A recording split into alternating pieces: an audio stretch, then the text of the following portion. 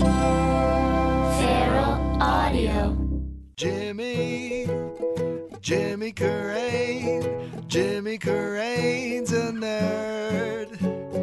Jimmy Carrane's an improv nerd. Jimmy Carrane's a nerd. Oh, Hey everybody, this is Jimmy Carrane, and you're listening to another great episode of Improv Nerd.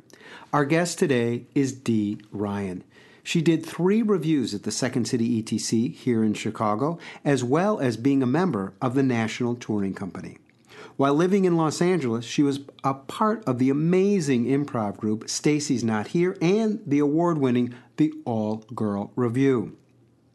She's appeared on such television shows as The Office and The Practice. She teaches at Northwestern University, where she uses long-form improv in the film department. In this very candid interview, she talks about how growing up with brothers helped her in comedy in the 90s when things were a little rougher, and how she overcame dealing with a bad cast member and how she approaches her characters. She does wonderful characters when she improvises. She also improvises on a regular basis here in Chicago and hosts or co-hosts a story night called Louder Than a Mom. I love Dee Ryan because she is so honest and so direct, and we talked to her a little bit how she developed that. You're going to really love this interview. Before we get to that, as you can tell, I've been sick for the last week. I hope you can tell it in my voice so you don't think I'm faking it. And it was interesting because it was the first time since we've had Betsy that I got sick. So it works like dominoes when you're married and you have a kid. So I got sick, then Lauren got sick, then Betsy got sick. And that Sunday, I had to perform an improv show called Jimmy and Johnny. And so I slept all day Sunday to get ready for the show. And I don't know if you've experienced this, but I have. There's something about when you're sick and you do an improv show, I don't know if part of your brain shuts down, the part where you're self-conscious and you're judging everything you do. But I usually, and I've heard other people say this, I know Mick Napier, I remember saying this, but sometimes when you are sick, you do some of your best shows. And I got to tell you something, it was a great show. It was packed. It was sold out, which kind of surprised me, actually, but I loved it. And we performed with Bob Fisher, who we've had on the show. And so Bob, John Hildreth, and myself, we're all kind of the same generation of improviser. We're old people. We're all around 50, I would say. So that's always fun to do. And it was just a great show. And I was not self-conscious. And I don't know if it's being clogged up or if it's running a slight fever, whatever it is. I always have great shows when I'm sick. So I'd be curious if you've experienced that as well. All right, enough about me. I'm glad to be back. I don't like to be sick. I'm not a good patient. I really am not. You can ask Lauren on that one. So here it is. You're really going to enjoy this. And listen, because at the end of the episode, when we usually sign off and we ask the last question, which is, what piece of advice would you give an improviser starting out? We kind of do a bonus version, and she goes into other stuff. And I think that's where she talks about characters, and how she approaches this, because she does great character work. So here it is, the Dee Ryan episode. Enjoy. Jimmy's a nerd, he's a nerd, oh yeah. Jimmy's a nerd, he's a nerd. Dee Ryan, thank you for being our guest on Improv Nerd. Well, thank you for asking me. I've been waiting and waiting and waiting. Are you serious? Yeah. Oh my God. Not really, no. Well, I'm glad to have you on. So you grew up in Tewksbury, Massachusetts, and Troy, Michigan for a couple of years, and then back to Tewksbury. And you said you couldn't wait to get out of there. Yeah, well, Tewksbury, Massachusetts is adjacent to Lowell, Mass., which is the town in The Fighter. And that movie. The movie The Fighter, and the women in that movie who are like, fuck you, bitch. Like, those were the tough girls, white trash girls that I grew up with. I know those girls, and I wanted out. Would you say that you grew up fourth of 5 kids, and you had 2 brothers? I had 3 brothers. 3 brothers and a sister who became an engineer. Yeah. How did that prepare you for a career in comedy? Well, my sister and I both work in fields that are dominated by men, and we feel like having three brothers really made us tolerant of a lot of testosterone. But there's also a toughness about you, too, wouldn't you say? Yeah, for sure. For sure. Yeah. Is that something you developed in your family, or was that... I think for sure in my family. I'm fourth of five, but my parents are Catholic, and my mother married late, and so we are five kids born in 6.5 years. So, yeah, I for sure you struggled for food. Because did you really? Pretty much, I think so. I think at dinner time you were like, I must get that. Yeah, because I was one of five kids. I was second, and when we would have pizza, it was just like you had to get in there, and you had to get in there quick.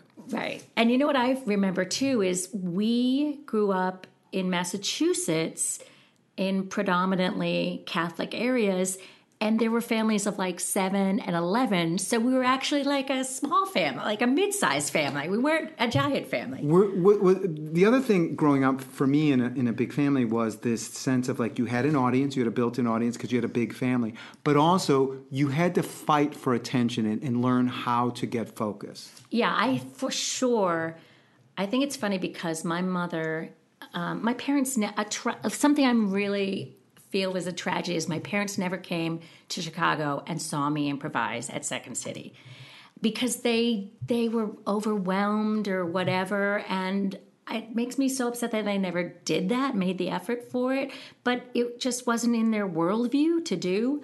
But I think I always wanted to be funny to get my mother's attention. And then years later, I wrote a one-person show, and I literally brought it to Lowell, to the Merrimack Theater, so my mother could see my show. And she saw it, and she said... I think if we tap on this, we're going to pick it up. It's your living room, and I feel a little shame about telling you, don't tap on your dining room table. I'm making emphasis. As she came to the show, and she said, yeah, I really don't like comedy. How did that make you feel when you heard that? Like, here's this person that all you wanted to make your mom laugh. Oh my God. It was both freeing because I was like, yeah, what's the point? That's my bad for being the age I was and not realizing that. And then also completely infuriating since it is my passion and it is the thing I love to do the most. You also said you were stubborn as a child. I still am stubborn. In what way? How does it play out today? Well, I mean, I'm renovating my house and I made my contractor's life miserable because I'm like, it needs to be this way and we're just going to do it that way. Well, I think stubborn is a good thing as an improviser, and as you climb up I was going to do it. I mean, I'm sure you have to be stubborn to stay at I.O. because you fail. You just fail. You get up on stage and you fail and you feel horrible. And you have two choices. One is like, I'm not going to come back. And the other is, I'm going to come back and I'm going to make this work. So tell us about, you do a show at I.O. because that's what we'll get to this. This was one of the places you train. You bomb. You just suck. How does Dee Ryan go home that night and get over that so the next time she performs, she's got her confidence? Well, I think when you first start improvising at I.O., you're just so excited to be on stage. It's after, and then it's just, if you get a laugh, oh, that's so great. It's so exciting. That's the drug that gets you to come back. But then when then after that, you're trying to recreate that energy, and it's really hard. And that's when craft comes in, and maybe you don't have it.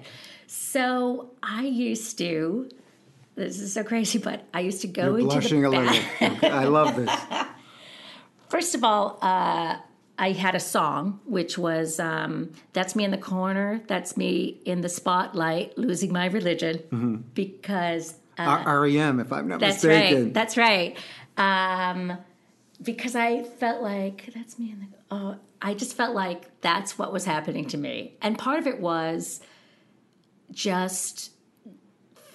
coming from because I had done improv in Boston and feeling like I got this, and then having that just stripped away and just, I don't know what I'm doing.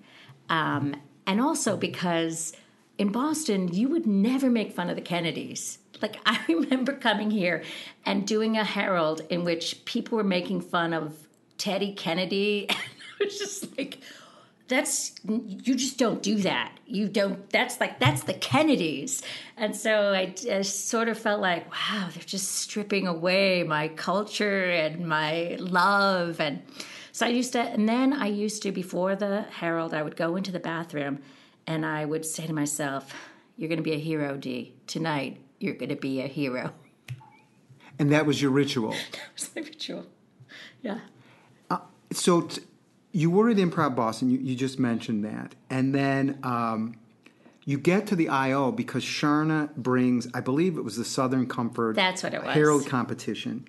And you see a Herald for the first time. Yeah, and I was like, what is that? What is that? I want to do that. And you were doing short form up until this point. We were doing short form, which, is just, to me, is so jokey and just not that rewarding. It's like sugar. It's such a performance thing.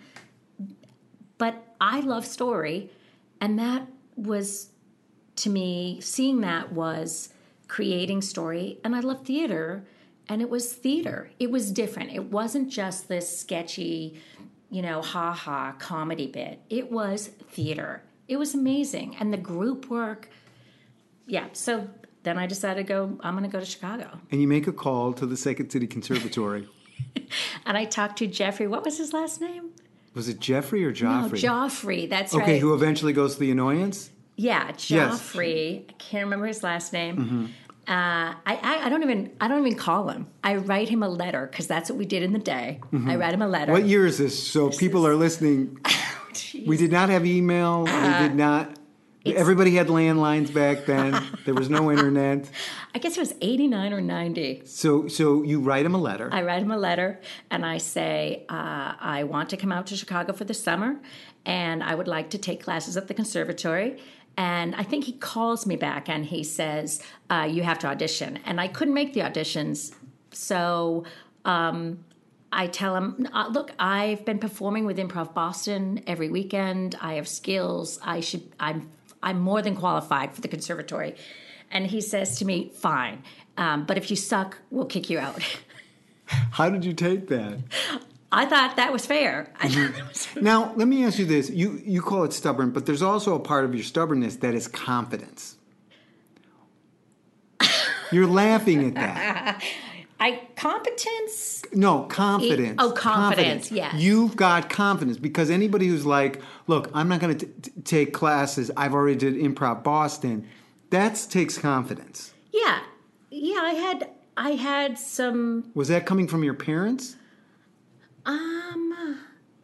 Maybe. I don't know. No, I don't think so. No, my parents were completely, my father was an insurance broker. My mother was a nurse, and theater to them or comedy was just something they had no knowledge of. Would they have been as ballsy as you are when you called the Second City Conservatory? No, we were so Irish Catholic, right? So don't offend anybody. Right, you should be humble. Right. You should be humble.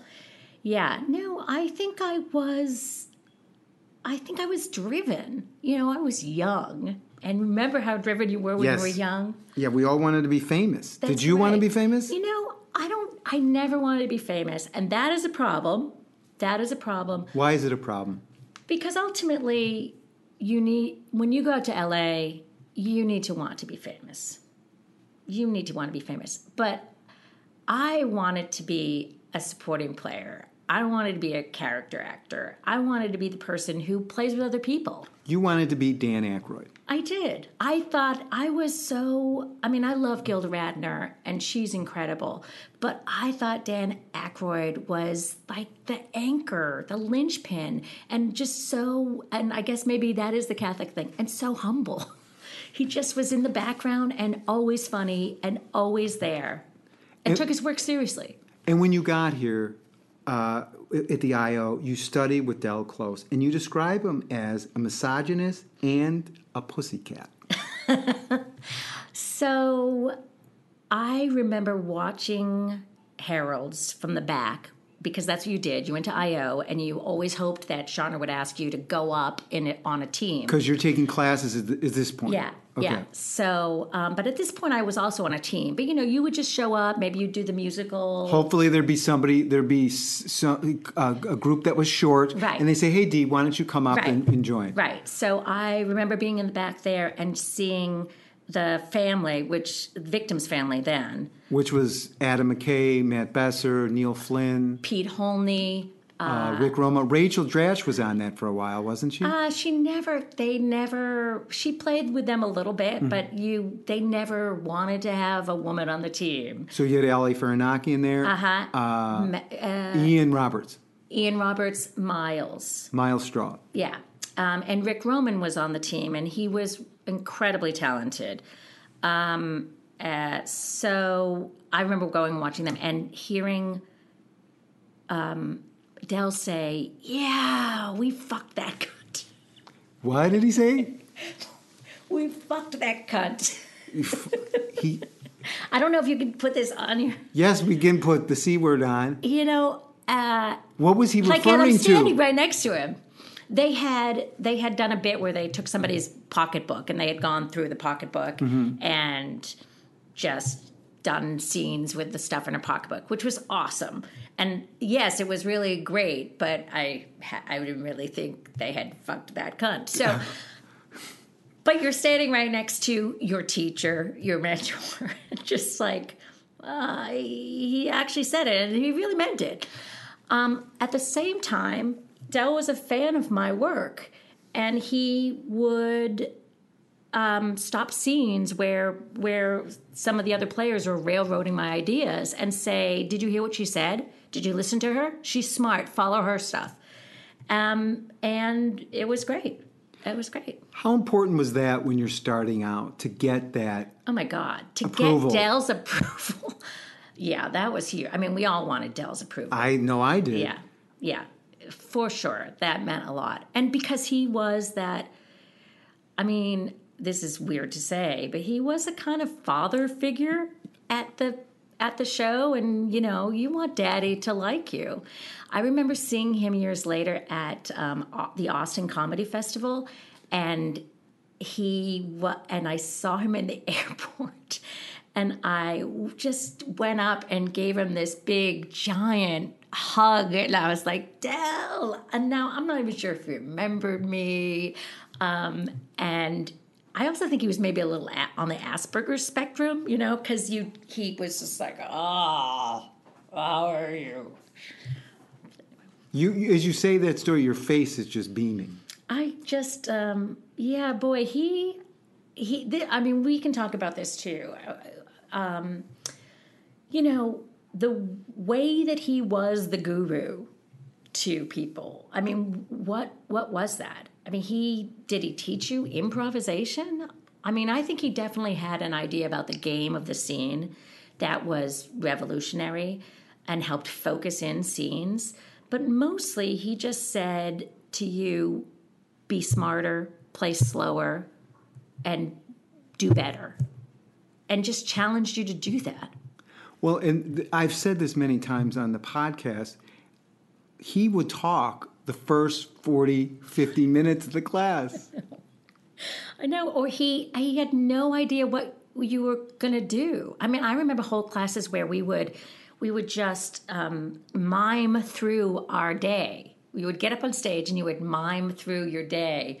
And then someone else would mime through their day next to you. Just like just doing object work in silence? Yeah, in silence. How long would that go on for? Maybe 10, 15 minutes. Because he was working through something. On the other hand, you were like, I'm on board for this. And eventually, I think we would do that object work, and then we would try to do scenes in which we would mesh our days together, or we would try to see if there was a way that it would be like a herald and our days would cross. because it never really worked. But when we got to that place, it was like, oh, this is really intriguing. Well, I think he really liked the process. Yeah, which I do too, which I think is so awesome, and maybe that's the best thing is that at that point in your career, it should be all about process. Mm-hmm. You know, where at Second City when you take the conservatory classes, and I don't know if this exists anymore because we were so early. Did you do the conservatory? I did conservatory. You know, that was just they were pasting that together. Right. We're going to do this. But those classes were so much about doing the viola spolin technique, but not necessarily to an end, where Dell really was like, this is a process and we're going to put it up on stage. Well, so when I was taking the conservatory, and it's roughly probably the same time you did, it was like 5 levels, and then we created a Second City style review and ran that for 8 weeks. Right. The thing is, though, we were learning to improvise to write a show, right? I mean, that's what Second City does. You're improvising to write a show. And it was not, as I remember, when I took it, and again, we were in around the same time, there was no formality. You would get Jeff Michalski, you'd get John Michalski, and there was no or Donnie DiPaolo was another teacher. It didn't seem like there was... It had a flow to it back then. Like it had a syllabus. And yeah, or this is what we're going to build. It would be right. Come to the 5th level and like, okay, we're putting on a show. Right. You know? Right. And so, yeah, you've never written before and suddenly you're creating scenes. I for sure there is a more structure to it. I know that because I taught at Second City in LA for 10 years. Yeah, there is more structure. But when we took it, it was basically we're playing the ABC game and now write some scenes. Right. Because your show's going up. We're going to preview in 2 weeks. Yeah. Which, again, is great. So how did you go from the IO then to Second City? You have a great story about being hired at Second City. So Kelly Leonard and Peter Marietta were doing they were pitching a show for MTV at the time when MTV was the coolest, hottest new thing. When they had these things called videos. All right, music videos. Look that up. Google that. So, and the concept was really cool. It was a house with all these young people in it, and a band would come and stay in the house. And they would film sort of an episode each week. There would be like a band living with all these cool, hip, improviser young people. So Kelly and Peter came and saw me at I.O., and it must have been one of the, few great shows I did. And then What do you mean by that? Because you're like, you're doing shows all the time, and it's just, this show is great, and then this show is, this show. So they caught the magic in the bottle show. Yeah. The one, every 20 shows... some are good, some are rough, but there's really, really good ones. Yeah, and this is a show, too, where... Because the other thing is, it's an ensemble, right? So maybe that's not my show, right? This was a show that was my show, and they saw it, and boom. So they said, please come to rehearsal on Friday. So I go to rehearsal, and This is at the ETC. This is at the ETC. And I walk in, and Kelly says, sit down here. And I sit down, and I'm watching the rehearsal. So you're like in the back or on the rail? I'm like on the rail. Okay. And 15 minutes later, and the only one I remember is Frances, who I ended up touring with. Frances Collier, who I ended up touring with, and I love Frances. And there was one other girl. They stop the rehearsal, and they look out at me and point and say, we see her. We know why she's here. Get her out. So what are you thinking at this point when you hear that? I was like, oh, damn. I mean, a little bit. I'm like, why did they not tell them why I was there? I mean, that's typical Second City. Right. It's a good introduction to Second City, Better than any class you're going to take. You're going to learn how it operates. I get that that's really horrible. You're there, and they're also improvising in front of me, and I'm watching them. Right. When they clearly know I've been brought in to either join them or replace them. Right. So they kick me out, and Kelly is really apologetic. And part of me always thought after that Kelly thought I owe her a little bit. So anyway, but I did audition 3 times, and I think I told you the last time I had a huge crying fit in my kitchen saying they're never going to hire me. What do I have to do? And then about a month later, Kelly called me and said, would you come and join the tour co? And you toured for a while. Yep, I toured for, I think, maybe a year, maybe even less than that. So I toured for a while in Blue Co. I did a little bit in Red Co. I toured in Blue Co., Mighty Mighty Blue Co. With Kevin Dorff and I were hired on the same day and went into Blue Co. on the same day. And so we were like, hirey twins. With Frances Collier, Jill Sheely, Michael Williams, Matt Dwyer. You smile when you say Matt Dwyer. Because Matt,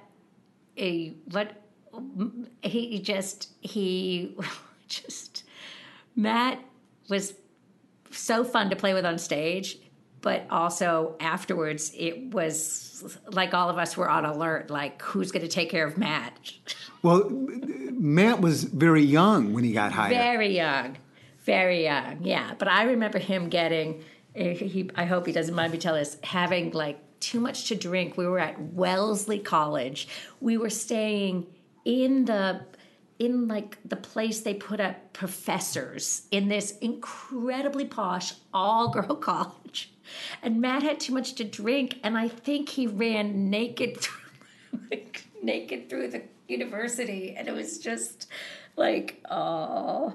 Also, I toured with Dave Koechner, who I love, and he would, on tour, he would wake up in the van. He would wake up, and then he would get everyone singing. He would be, Dave. Yeah. Like, you were his roommate. Yes, yeah. He'd get us all singing like and all hyped up, and then you'd look, and he'd have gone back to sleep.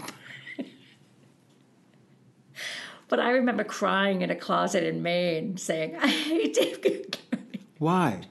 Why did you get to that point with Dave? Oh gosh. It was a time. I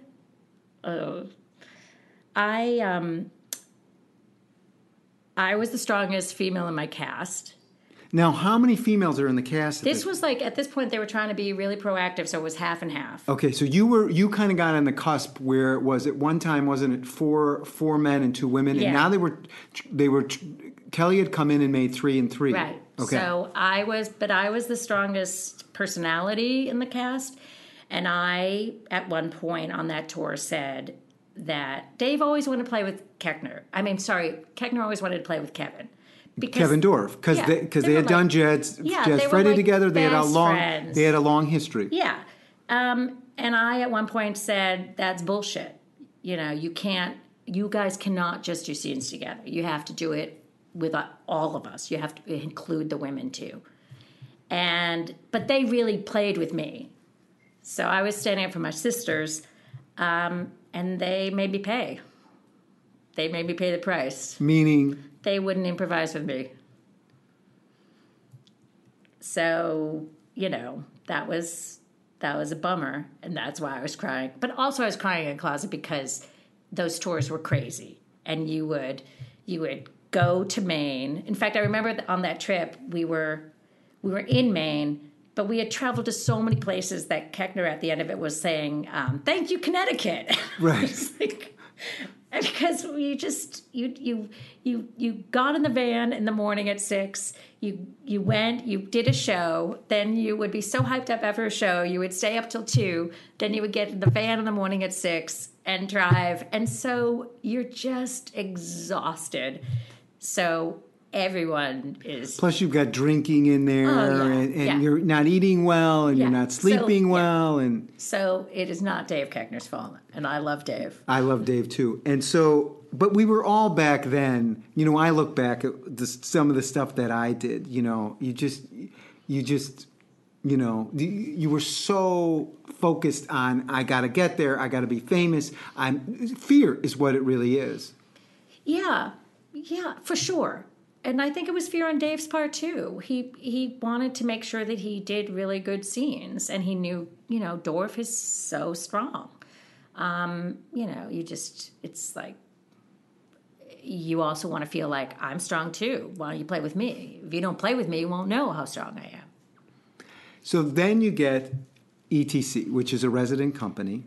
Yeah. And you said you describe it, you get into a very dysfunctional cast. Here's the thing. I remember when I was first hired at Second City, when I was in Torco, going to watch those shows and thinking, this is the best job in the world. To be at a resident stage, the best job in the world.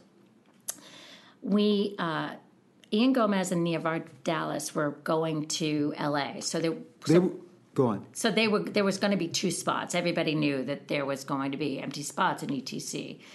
And I remember going and watching that show, and I had understudied for that cast too, and watching them and thinking, this is a terrible cast. I wouldn't want to be in it. And then I got called from Kelly to ask me to be in it, because they had changed the rules, and now they were letting directors choose who they wanted to work with. Before it was based on seniority. You moved up the ladder as spaces became available. So I had worked with, actually Bernadette Burkett the thing is, I don't really know how, but Bernadette Burkett had directed a show at Northwestern. Northwest. Yeah, which was out in the suburbs. And she had asked me to be in her cast, and they had said no. And then Pete Burns was going to direct an ETC, and I think Bernadette's friends with Pete, and I had worked with Pete on an industrial, and so Pete asked again for me to be in the cast, and they said yes. So the thing is, if Kelly calls you up and says you're going to be an ETC, you don't say no. So I went into that cast knowing this is kind of a dysfunctional cast. And when you know that, for people that listen to this, and it happens, you will get into casts where people don't like each other, or there's anger, or they've been there too long. Looking back on it, what did you learn from that experience? I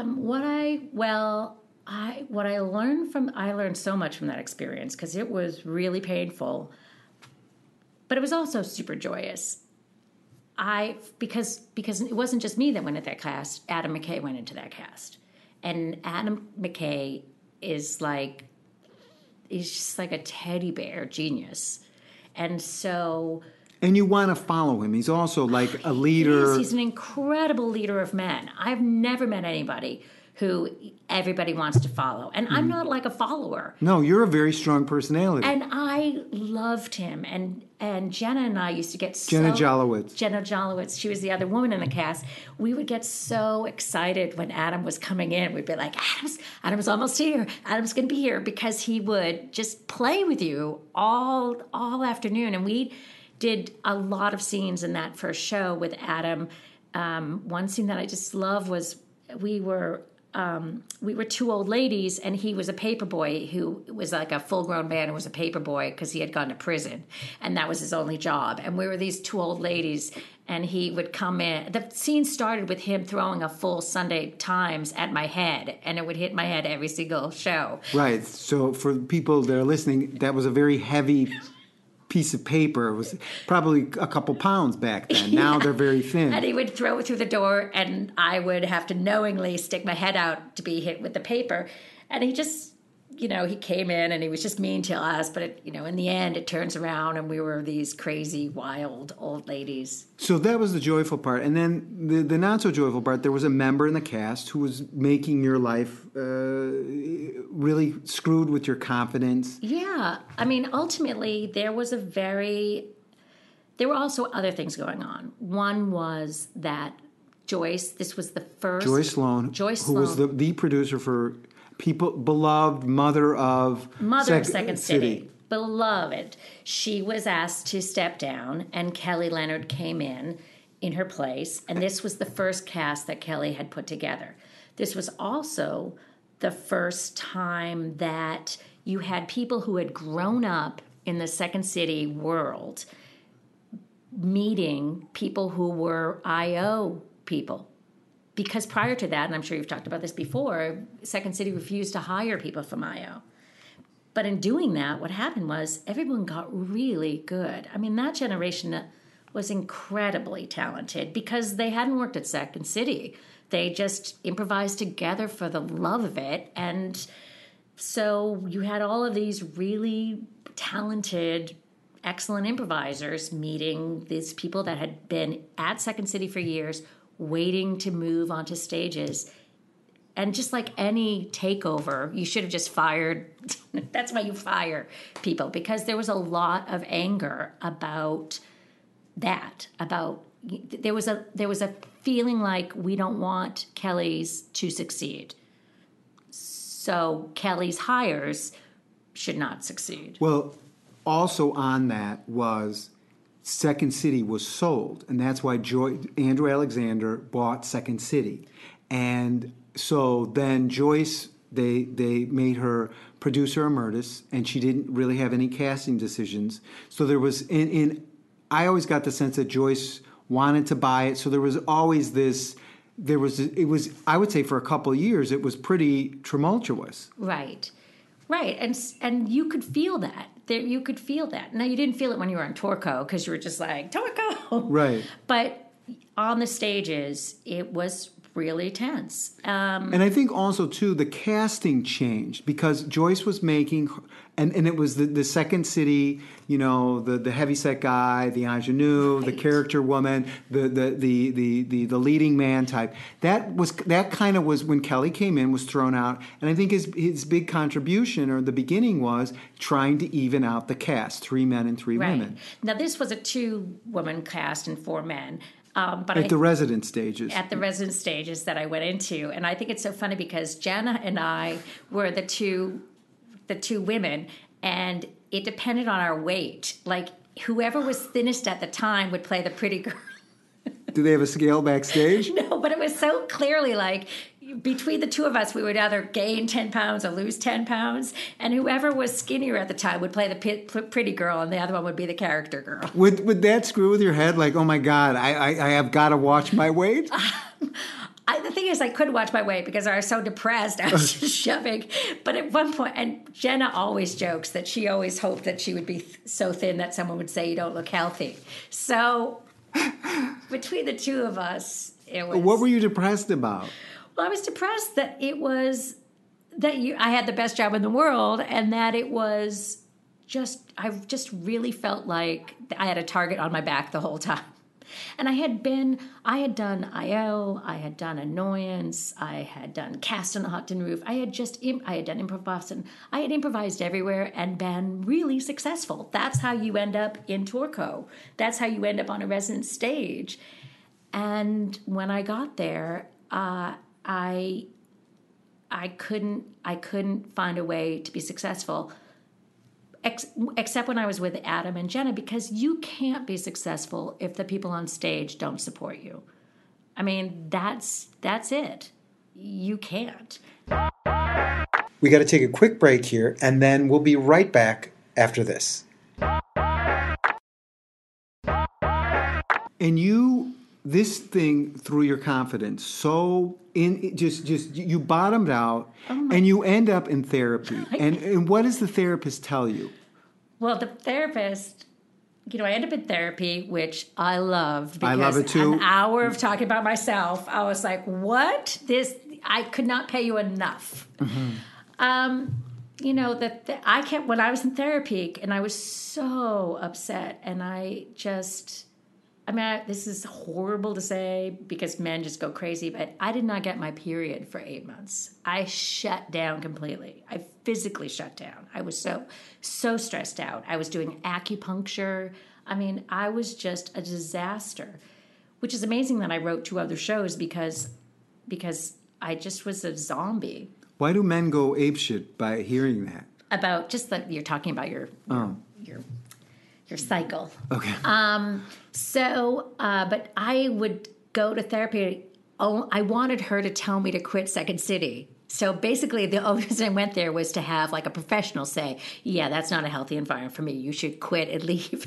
And she said just the opposite, like, no, no, no, you need to stay and you need to work this out and we need to turn this around. So that was basically it. But it was great. And she was a Jungian, and that was also awesome because we would talk about And how did she help you find your voice, not only on stage, but off stage? How did she help you find that again? Well, first of all, this is crazy, but part of it was just this sort of mourning what I thought was going to happen on stage and what was actually happening. Explain that. So it's like you dream, like this is the dream job. I mean, I never wanted to be on Saturday Night Live. I wanted to be at Second City. You never saw Beyond Second City? No, I didn't. Maybe I should have, but I didn't. I wanted to do Second City. And here it was. I was doing Second City. And not only that, I had jumped other women. Like somebody had said, no, we want her. Like that is such a privilege. And then for it to be so not fun and to not feel like you're succeeding when you've achieved your dream. And it sounds like a mind fuck. It was. And it was, so part of that was just like really mourning that loss. And part of it also was transitional, which was me also realizing that my improv career was kind of closing. Like I was going to do some, I was tired of being out and improvising every single night. I mean, I know we all did that. Like every night I was out. Every night I was at every theater. You saw 2 shows a night. You closed the bars. You did, and it was so great. But I think by the time I got there, I was like, and I had been married the whole time. How old were you at this I was 33, so I was a little older. I lived for a couple of years in New York before, and did theater in New Hampshire. And people on the stages, main stage and ETC, they weren't married back then. No, I was the only. Was I the only? Alman had gone. Was I the only married person on a stage? I think so. I was the only married woman on a stage, and I had been married already 7 years. And I was ready to I was ready to have a kid. I was ready to, and also I had a husband who wanted to be out in LA.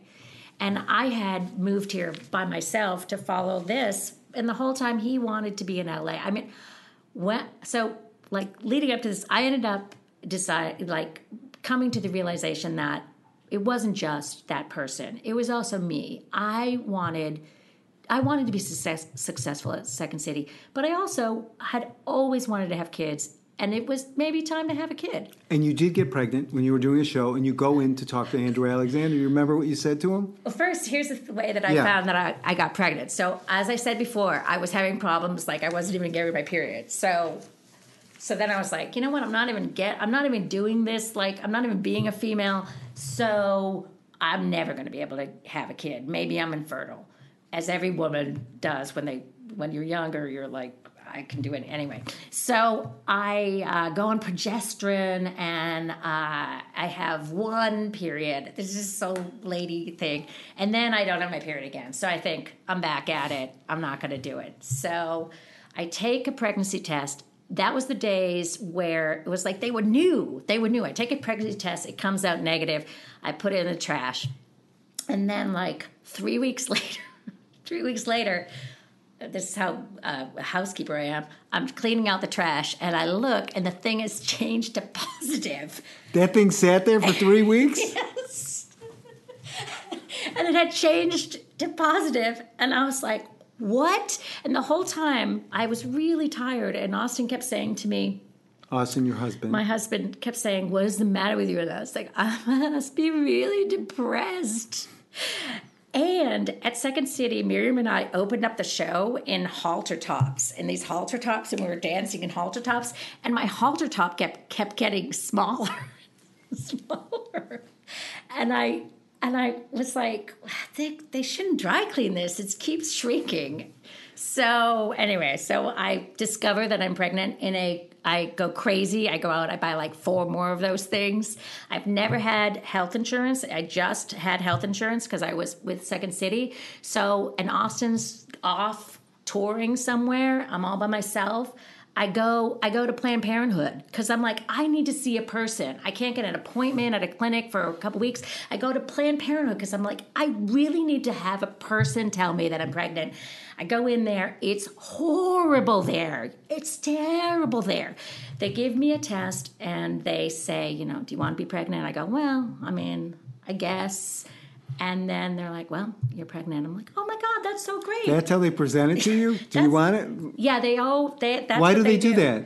Because they want to know how to gauge what your response is going to be. So if you say, no, I don't want to be pregnant, then they're like, well, they can cage it. So I was like, So then they're like, you're pregnant. I was like, oh, that's great. And then they take me through the office. They're like, this is Dee. She's pregnant and she wants to be pregnant. And I meet everyone at Planned Parenthood because it is one of the few times that there's something good happening in the office. Then the next day, I go into Second City. I go into Andrew's office with Kelly, and I sit them down, and I say, I am pregnant, and if you fire me, I will sue you. And Andrew says, why are you doing that? And I'm like, I'm done. I'm like, done being the good girl, and I just want you to know this is what's going to be. And do you think therapy got you to that point? I think so. By then I was like, I think therapy was so good. It was just so good. I mean, of course I'm the 4th of 5 and there was all kinds of family issues and this was part of the thing. When you're in an ensemble at Second City, that's a family. Yep. And all the stuff, your role as a family, how you look at your authority, all of that stuff is in play. Every night, unbelievable. And the person that was so dysfunctional in the cast was also so canny. And he knew how to get to me in ways that no one had done for years. You like build up, I've got all these defenses, I know what to do. And it was like he would talk about how white trash my clothes were. And like, I never knew that I had like white trash issues. And it was just like, it was unbelievable. So when you look back at that, what would you tell somebody? What would you tell Dee Ryan if she was back there? The older Dee Ryan looking to the younger Dee Ryan and saying, okay, this is what I suggest you do. How would you have done it differently? Well, one of the things that everyone kept saying to me is like, oh, reach out to him, deal with him, meet with him, have lunch with him. In retrospect, I would tell myself, don't do that. Don't do that. Did you meet with him and have lunch with him? Yeah. Okay. Yeah. Don't do that. Do your job. It's your job. It's not about you. It's about him.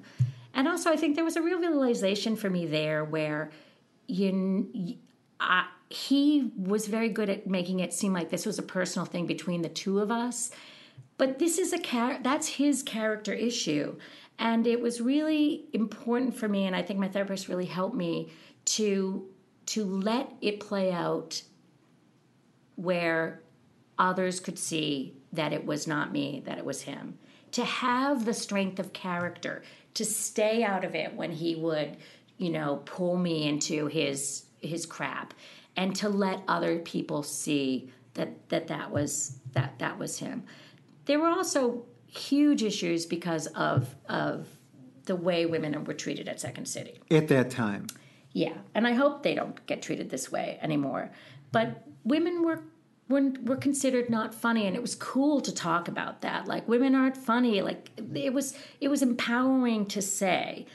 And so you would hear people, you being a cast, and people would say that to you? Yeah, there was this feeling, there was this pushback, right, that they were going 3 and 3, and that, why would they do that? Because the men were so much, and listen, there are so many talented men at that time. there were. And there were fewer women.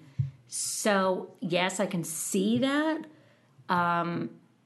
But, you know, that's not my problem either. My job is just to be there and to be part of the cast. So there was a lot of pushback on the women, even from other women. Jenna and I actually met with this woman at one point, and she had come and saw the show at ETC, and she told us that we were not being feminist enough in our show. And I remember she was writing like a graduate paper, and Jenna and I were so excited to be part of her graduate paper, and then just like, what? And the both of us just like, do you know how hard it is to be on that stage night after night with those guys shutting you down? And we are working our butts off. We are working our butts off just to get our stuff on the stage. And really, our job is to be funny. Our job is to entertain. Our job is not to be a feminist. If you go to the show and you think that I'm funny, that's it. That's it. That's my message to feminism. I'm doing my job well is my message to feminism, not bringing my feminist ideas to the stage. So, what would you tell an improviser who is struggling with, and I think it has improved for women. Would you agree? I think it has, but clearly there's so much going on. Both in LA and here, there's a lot of pushback, and I think part of the pushback is a good thing. You know, I have many thoughts on. I remember there was this whole issue last year with sexual harassment yes. at both theaters, and I remember going to Sharna's page, and someone had posted, "And you old lady improvisers, you just shut up." Mm-hmm. And I. At first I was like, oh, and then they are right, because I don't really know. But I would say when I came up, there were so few women, and we really took care of each other, which is weird because I would say the women before me at Second City were really mean to each other. They turned inward. The men were mean to them, and they were mean to the other women in the cast. But my generation refused to do that, which was awesome. So, you know, there was an understanding. Rachel Dratch and I were pitted against each other the entire time we were at Second City. It was always either Rachel or me, and it was so painful. And Rachel was a little ahead of me, so we weren't that close of friends, but there was an understanding between us that our friendship was more important than all that dumb stuff going on. And I think Tina and Amy, they came up together in the same companies, and they had a really strong relationship, and that was great for them. And that you really need to do that. So I got way off topic. What was the question?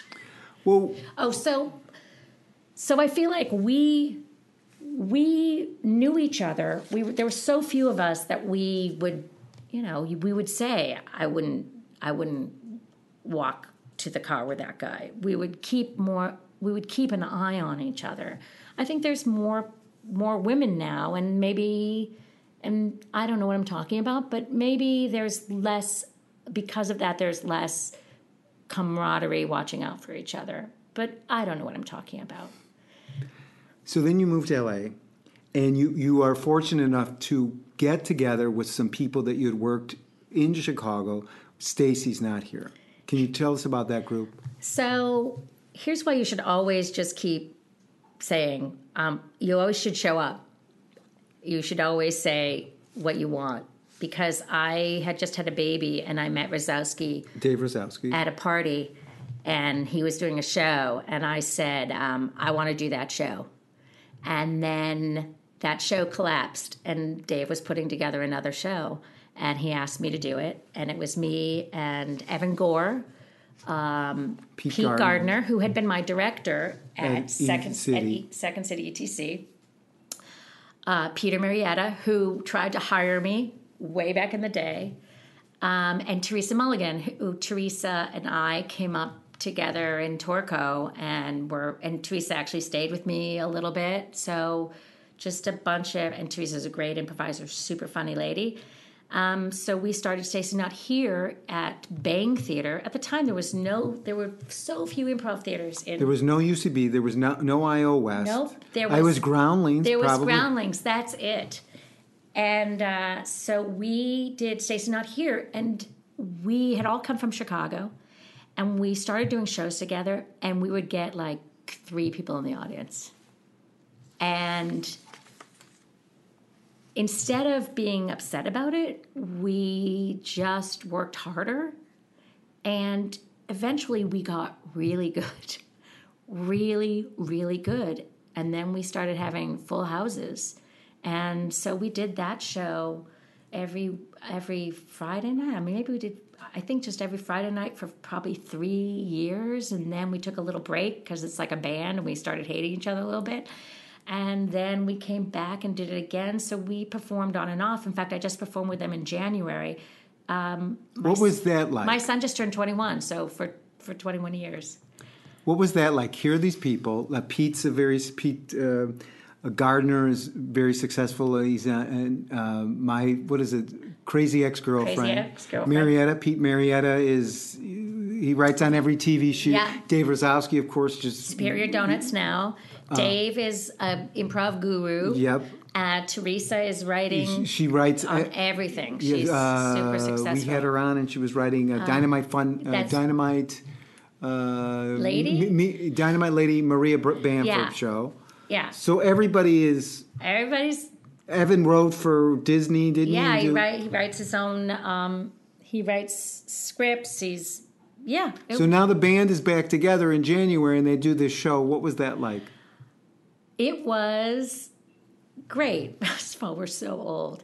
I can no longer do a split scene because I can't hear people behind me. I'm not even that old. Right. But I was like, I can't do split scenes. I can't hold a conversation and listen to a conversation behind me. I was really good, but you know what was really bizarre is I'm the only one who's been improvising. I've been here and I've been in Chicago, and I've been doing a little improvising. I guess Dave has been doing some, but mostly he's been teaching. And Chicago is so different from LA. So when we went back there was this weird, I mean, maybe they would disagree, but I felt like there was this real, like, we didn't kind of know how to start. And I felt like I was like, this is how you do it. This is how you do it. You start with an activity, and everyone has 3 different, it was kind of relearning. But in a way, I had more upper status than anybody else when it never was that before. How did it feel for you for that? Like, you're coming in and you're the big dog. You've got all the confidence. I felt good. It felt good. I mean, and also I had more confidence too because I had left LA. And How does that work? I just felt like I am so much more happier now. And there's such a tension in LA. There's just such a weird tension, and our group suffers from that. We get together, and I'm sure they'd all agree with me. We get together, and we all talk about what we're doing, because that's what you do in LA. Like, oh, Jimmy, how are you? What's going on? What are you doing? And there's this, like, who is the big dog? Well, now Gardner has a TV show, and so no one's even asking him. He's like a big showboat now, and he's not. He's Pete, and he's lovely, and he could not be more humble and lovable, but it's like no one's even talking to him because we all know what his deal is. And Peter, is on it. He's always on a new TV show because that's the other thing. You always lose the job you loved. So everyone's just, and I am not part of that rat race anymore. And it's really freeing. It's really freeing. We've got to wrap this up. This has just been great. And we always ask at the end of the episode, what's one piece of advice you would give to an improviser starting out today? One piece of advice I would give, play characters. Why? Because characters drive scenes, not plot. And because that's what people are there for. people are there to see you. Those can be thinly veiled characters. It can be a strong point of view. Yeah, and because you also have to play so many people in a long form, and you play yourself in everything, and in playing more characters, you get to meet yourself more. Give us one secret, because you do characters and you do it really well. One secret you use for doing characters. Make a physical choice first. Just do something with your hands. Do something and let the character follow. So give me an example. I just did a show last week, and I came out as if I was holding a tray, and I just came out holding it, and someone made them melons in the scene, and it was just great. But also, it gave me something to do, so I wasn't in my head. I was focused on this thing in my hand. I didn't know what it was, but I'm going to discover it. And we're always trying to trick ourselves to not think. So how does a character come from that? You come out as a tray, now they're melons, so I'm a woman who, why? That's the other thing. What is the why of the scene? Why are we doing the scene? Why am I? So then I have to answer that question for myself in the scene. Why am I holding this? Who is the person who holds this? Why is she carrying? I was carrying melons because it was the eclipse and I didn't have glasses and I was going to look through the melons. And do you change your voice when you make that choice? Yeah, and I think the voice also comes from, so there's a physical choice, and there's something about the weight of the thing I was carrying made me feel like I was maybe a little older. You know what I mean? So it's like making decisions based on the physicality rather than having some sort of script in your head. I'm sure you do that because you play characters too. And it's so refreshing to me. Well, what I get into sometimes, and I don't know if you do too, is like I have these stock characters or archetypes or whatever you want to call them, and I fall back on those. But what you talked about with starting with something and then letting it transform and then being inspired by that, that's scary, and it's also really exciting. It is, and I have to say that was one of the things about Stacey's Not Here, that we used to, because everyone was such good players, we would fuck with each other terribly. And so that was one of the things we would always do in scenes, is you'd go out and I would create this beautiful, like, you could see I'm a woman in a shop and I have baked goods and I've moved them around, and then someone would come in and make you work at a hardware store. And so I've created this, we gave each other this space to create, and then we would come in and just slam. And the control freak of me and the perfectionist would be like, you just fucked with my environment. How do you make that adjustment? Like, okay, this is a gift. Well, you do. And I think the thing is, it was so joyful. It was part of what happened. And so there would be this moment of, okay, all right, I get it. Well, and the audience appreciates it too, because they're seeing they you saw the same thing. They see the same thing. You're setting up a bakery and somebody comes in and makes it Home Depot. They're in on it too. And then they're like, oh no, it was a bakery, it's a Home Depot. And when you pivot, then, oh, wow, there's such a, we used to always say no to each other. And I remember when we went to the Austin Festival, there were improvisers in the audience who were like, oh no. And it was just so liberating. It was so liberating to play at that place where you trust and love the person you're with. And when they deny you and tear your scene apart, you just say, I'm right with you. I'm right there. So when they do that, what do you do? When they say no to your ideas, what do you do that you don't get shut down and you don't get in your head and go, oh, they're denying me. How can they do this? I just take the path with them too. And then you're just flexible. I mean, I'm sure you've talked about this. That's the wonderful thing about improvisation, is that it creates this lifestyle where things happen, and instead of you like me carrying that burden in Second City, instead you just shed it and say, well, this is what we're doing now, and I'm going to enjoy it. Well, I think sometimes people, I know I do, they get the rules in their head. And so that limits them. And then, I'm judgmental and controlling, and you have those character defects with wanting to do things perfectly. That can really screw with you. And of course, that what help is that too? What help? None. I mean, Not even. It's not on stage or in life. Yeah, when I decided to leave LA, which was just such a big giant decision because nobody does that.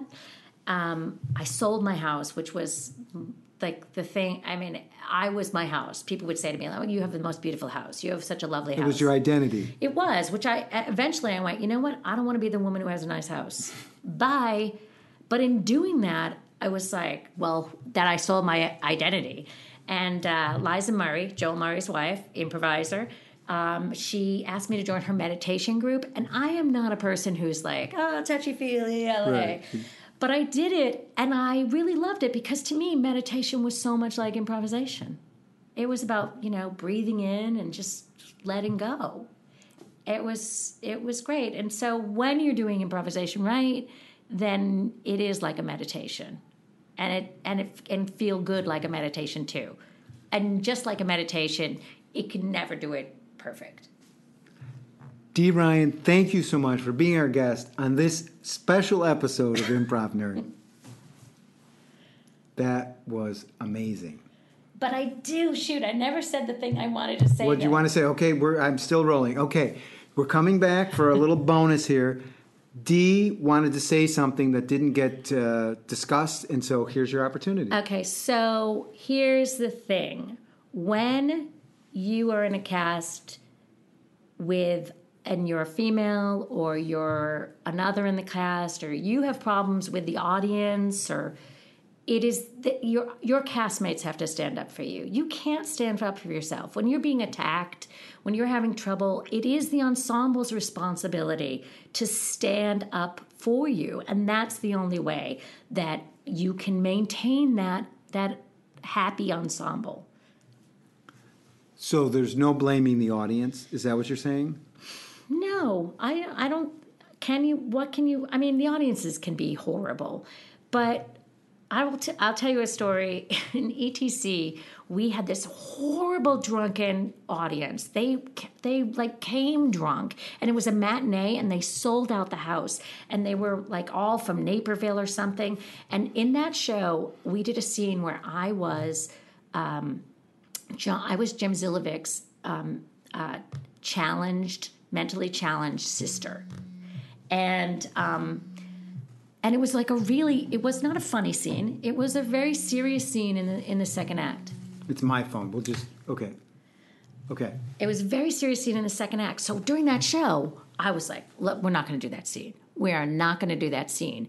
And Jim turned to me and said, are you kidding? That audience, everybody in that audience has someone in their family that is mentally challenged. They're going to love that scene. And so they loved it. But, it's like the ensemble. So you needed that. You needed him to kick you in the butt and say, look, we're doing this, and I've got your back. Yeah. And I've been in shows where people will attack you because you say something that's feminist and, offensive.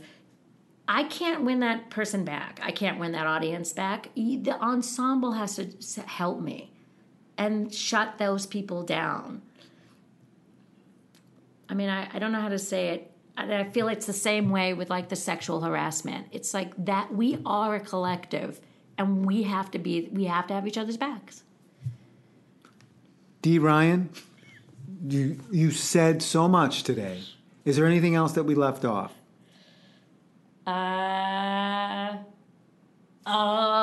Just that, isn't it a great community? It is a great community. What do you feel about how it's grown and gotten so big? I wish that I was still more involved because it's awesome to meet people. And that's one of the best things about it. And I'm not out enough. But I think it's great when you meet people and that person knows you through another improviser. And there really is a sense of inclusion. That's all you need to be. I mean, the Second City women are so strong. When I meet a Second City woman, it's like, hello, welcome, sister. And it's unspoken community. And it doesn't matter what generation. Nope. it's quite awesome. But the same, and the other thing is, when I came back and I improvised for the first time, I was in the original Armando Diaz. So was I. Make sure you go to the picture day. Right. Make sure you go to the picture day. Yeah, I'm not in the picture. Oh, yes. Okay. I wasn't there. There's always a footnote that you were supposed to be in the picture. There is. And I sat in on Armando a while back, and I was so scared. Because I was back in Chicago, and nobody knows me. But I was in the original cast, and I was sitting in those chairs, which are really hard to get out of those chairs. And on stage, those chairs are hard to get out of? Yeah, to get all the way out of a chair to edit a scene. And someone just reached over and touched me and squeezed my shoulder. It's making me cry. It's just like, right.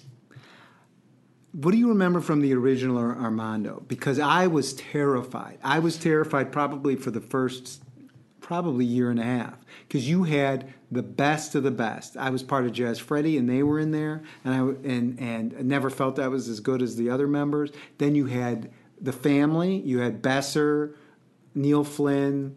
Was Amy in that original cast? Amy was Poehler? in the show. Tina was in the show. Yeah, so I mean, you had the best of the best, and then people who were on main stage, when they would because it was on Monday night, they would take a night off, and it was like, I think it probably took me a year and a half to get every scene. The first year and a half I was afraid, because I was really afraid.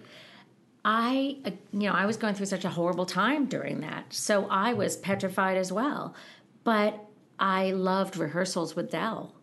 And I'll never forget, after one of the rehearsals, and you were probably there, when he said, "I just want to thank you all, and this has been my dream the entire time." That was incredible. I also loved Armando, and it was Armando Diaz, who actually would do the monologues. Yeah, and that was a different show. And once Armando left, there was never any interweaving of storyteller. Maybe in Chicago there was, but in LA it was a very different show. But it was just exciting. It was exciting. It was an exciting time. When you look back at the talent that we were surrounded by, how do you look back at those days? I mean, I don't want to be nostalgic, but it was incredible, and I am so. I mean, I understudied for Carell. I understudied those stages with Carell, Colbert. Yep. Amy Sedaris. I understudied Amy. Mm-hmm. I understudied Jackie Hoffman. I understudied Fran. I understudied Ruthie. I don't think I ever understudied Jenna. So it was great people on the main stage, and then just these, incredible improvisers.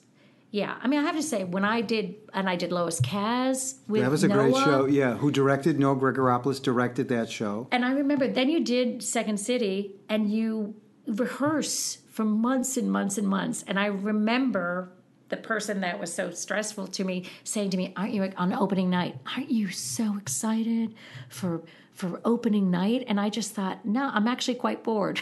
It's like, stepping out at Lois Kaz, doing Armando Diaz was nerve-wracking. But doing a show that we've been scripting for months. Well, would you say that you love doing improv more than you like doing sketch? Yeah, I mean, I used to always say that. I would say to my husband, I go, I really like story. I like story. It wasn't that, you do a scene, the scene is fun, then you go backstage, then you come out, then you do a scene, but there's no real overarching thing, and I really do like story. Now, the craft that I learned writing those shows is unbelievable, and that in itself that's a master's degree. I mean, you learn how to write scenes, and then you learn how to make those scenes funny, and then you do it over and over again, and then you find out why you lost a laugh, and that's an incredible. Well, then you become a technician. Yeah, the craft of it is incredible. I think it's interesting that when it was just Second City, those people were actors. right? Yeah. They went on to act. But when IO started, those people went on to be writers. And part of it is that I feel like at IO, you learned about structure. Like a Herald is all about structure. It's a 3-act structure, and how do you sustain structure, and how do you extend a longer form. But at Second City, it is about this scene right now, and how do you maintain that scene, and how do you act that scene. I also think it's interesting because I teach at Northwestern, and I teach in the film and television department, and we try to, showing that it's not all about what's on the page, that it's showing. Now, when you write film and television, you write in the action beats. But at Second City... Car pulls up to the abandoned warehouse. But Second City scripts are written without any of that stuff. So you get a scene, and it's from the 60s, and you read it, and you go, what? This isn't funny. Because there's no... you don't know what Mike Haggerty did that sold that scene. I hope they've changed that format. Yeah. Whale Boy with Chris Farley. It's like, he's a whale boy. And then, Whale Boy is here. And it's just like, what is that scene? But when you see it, he's got this pipe and it's Chris Farley. And so anyway. Dee Ryan, thank you for the special bonus portion of this special episode Why of won't Improv. she stop talking? Oh, I loved it. Thanks so much for being our guest. And there you have it, another great episode of Improv Nerd. And I want to thank our guest, Dee Ryan, and thanking her for having us over to her house in the suburbs of Chicago. Thank you, Dee. I loved your honesty. I really appreciate that. Also, I want to thank my producer, Dan Schiffmacher. He's the one who makes me sound so slick and so professional. If it wasn't for Dan, you would not be hearing my voice right now. It would probably sound a lot like this. Also, if you want more information about me, Jimmy Carrane, and my award-winning improv classes, workshops and intensives called The Art of Slow Comedy, and I've been called Mindful Improv. That's very mindful. Go to my website, jimmycarrane.com. Also, please follow us on social media, because you know what? I'm addicted to social media. I have a real problem with it. And so we have an Improv Nerd Facebook page. Like it. Please like it, because it helps with my low self-esteem. Follow us on Twitter, which is improv_nerd. And then, as you know, Dan has a wonderful YouTube channel. But also, I'm really excited about this.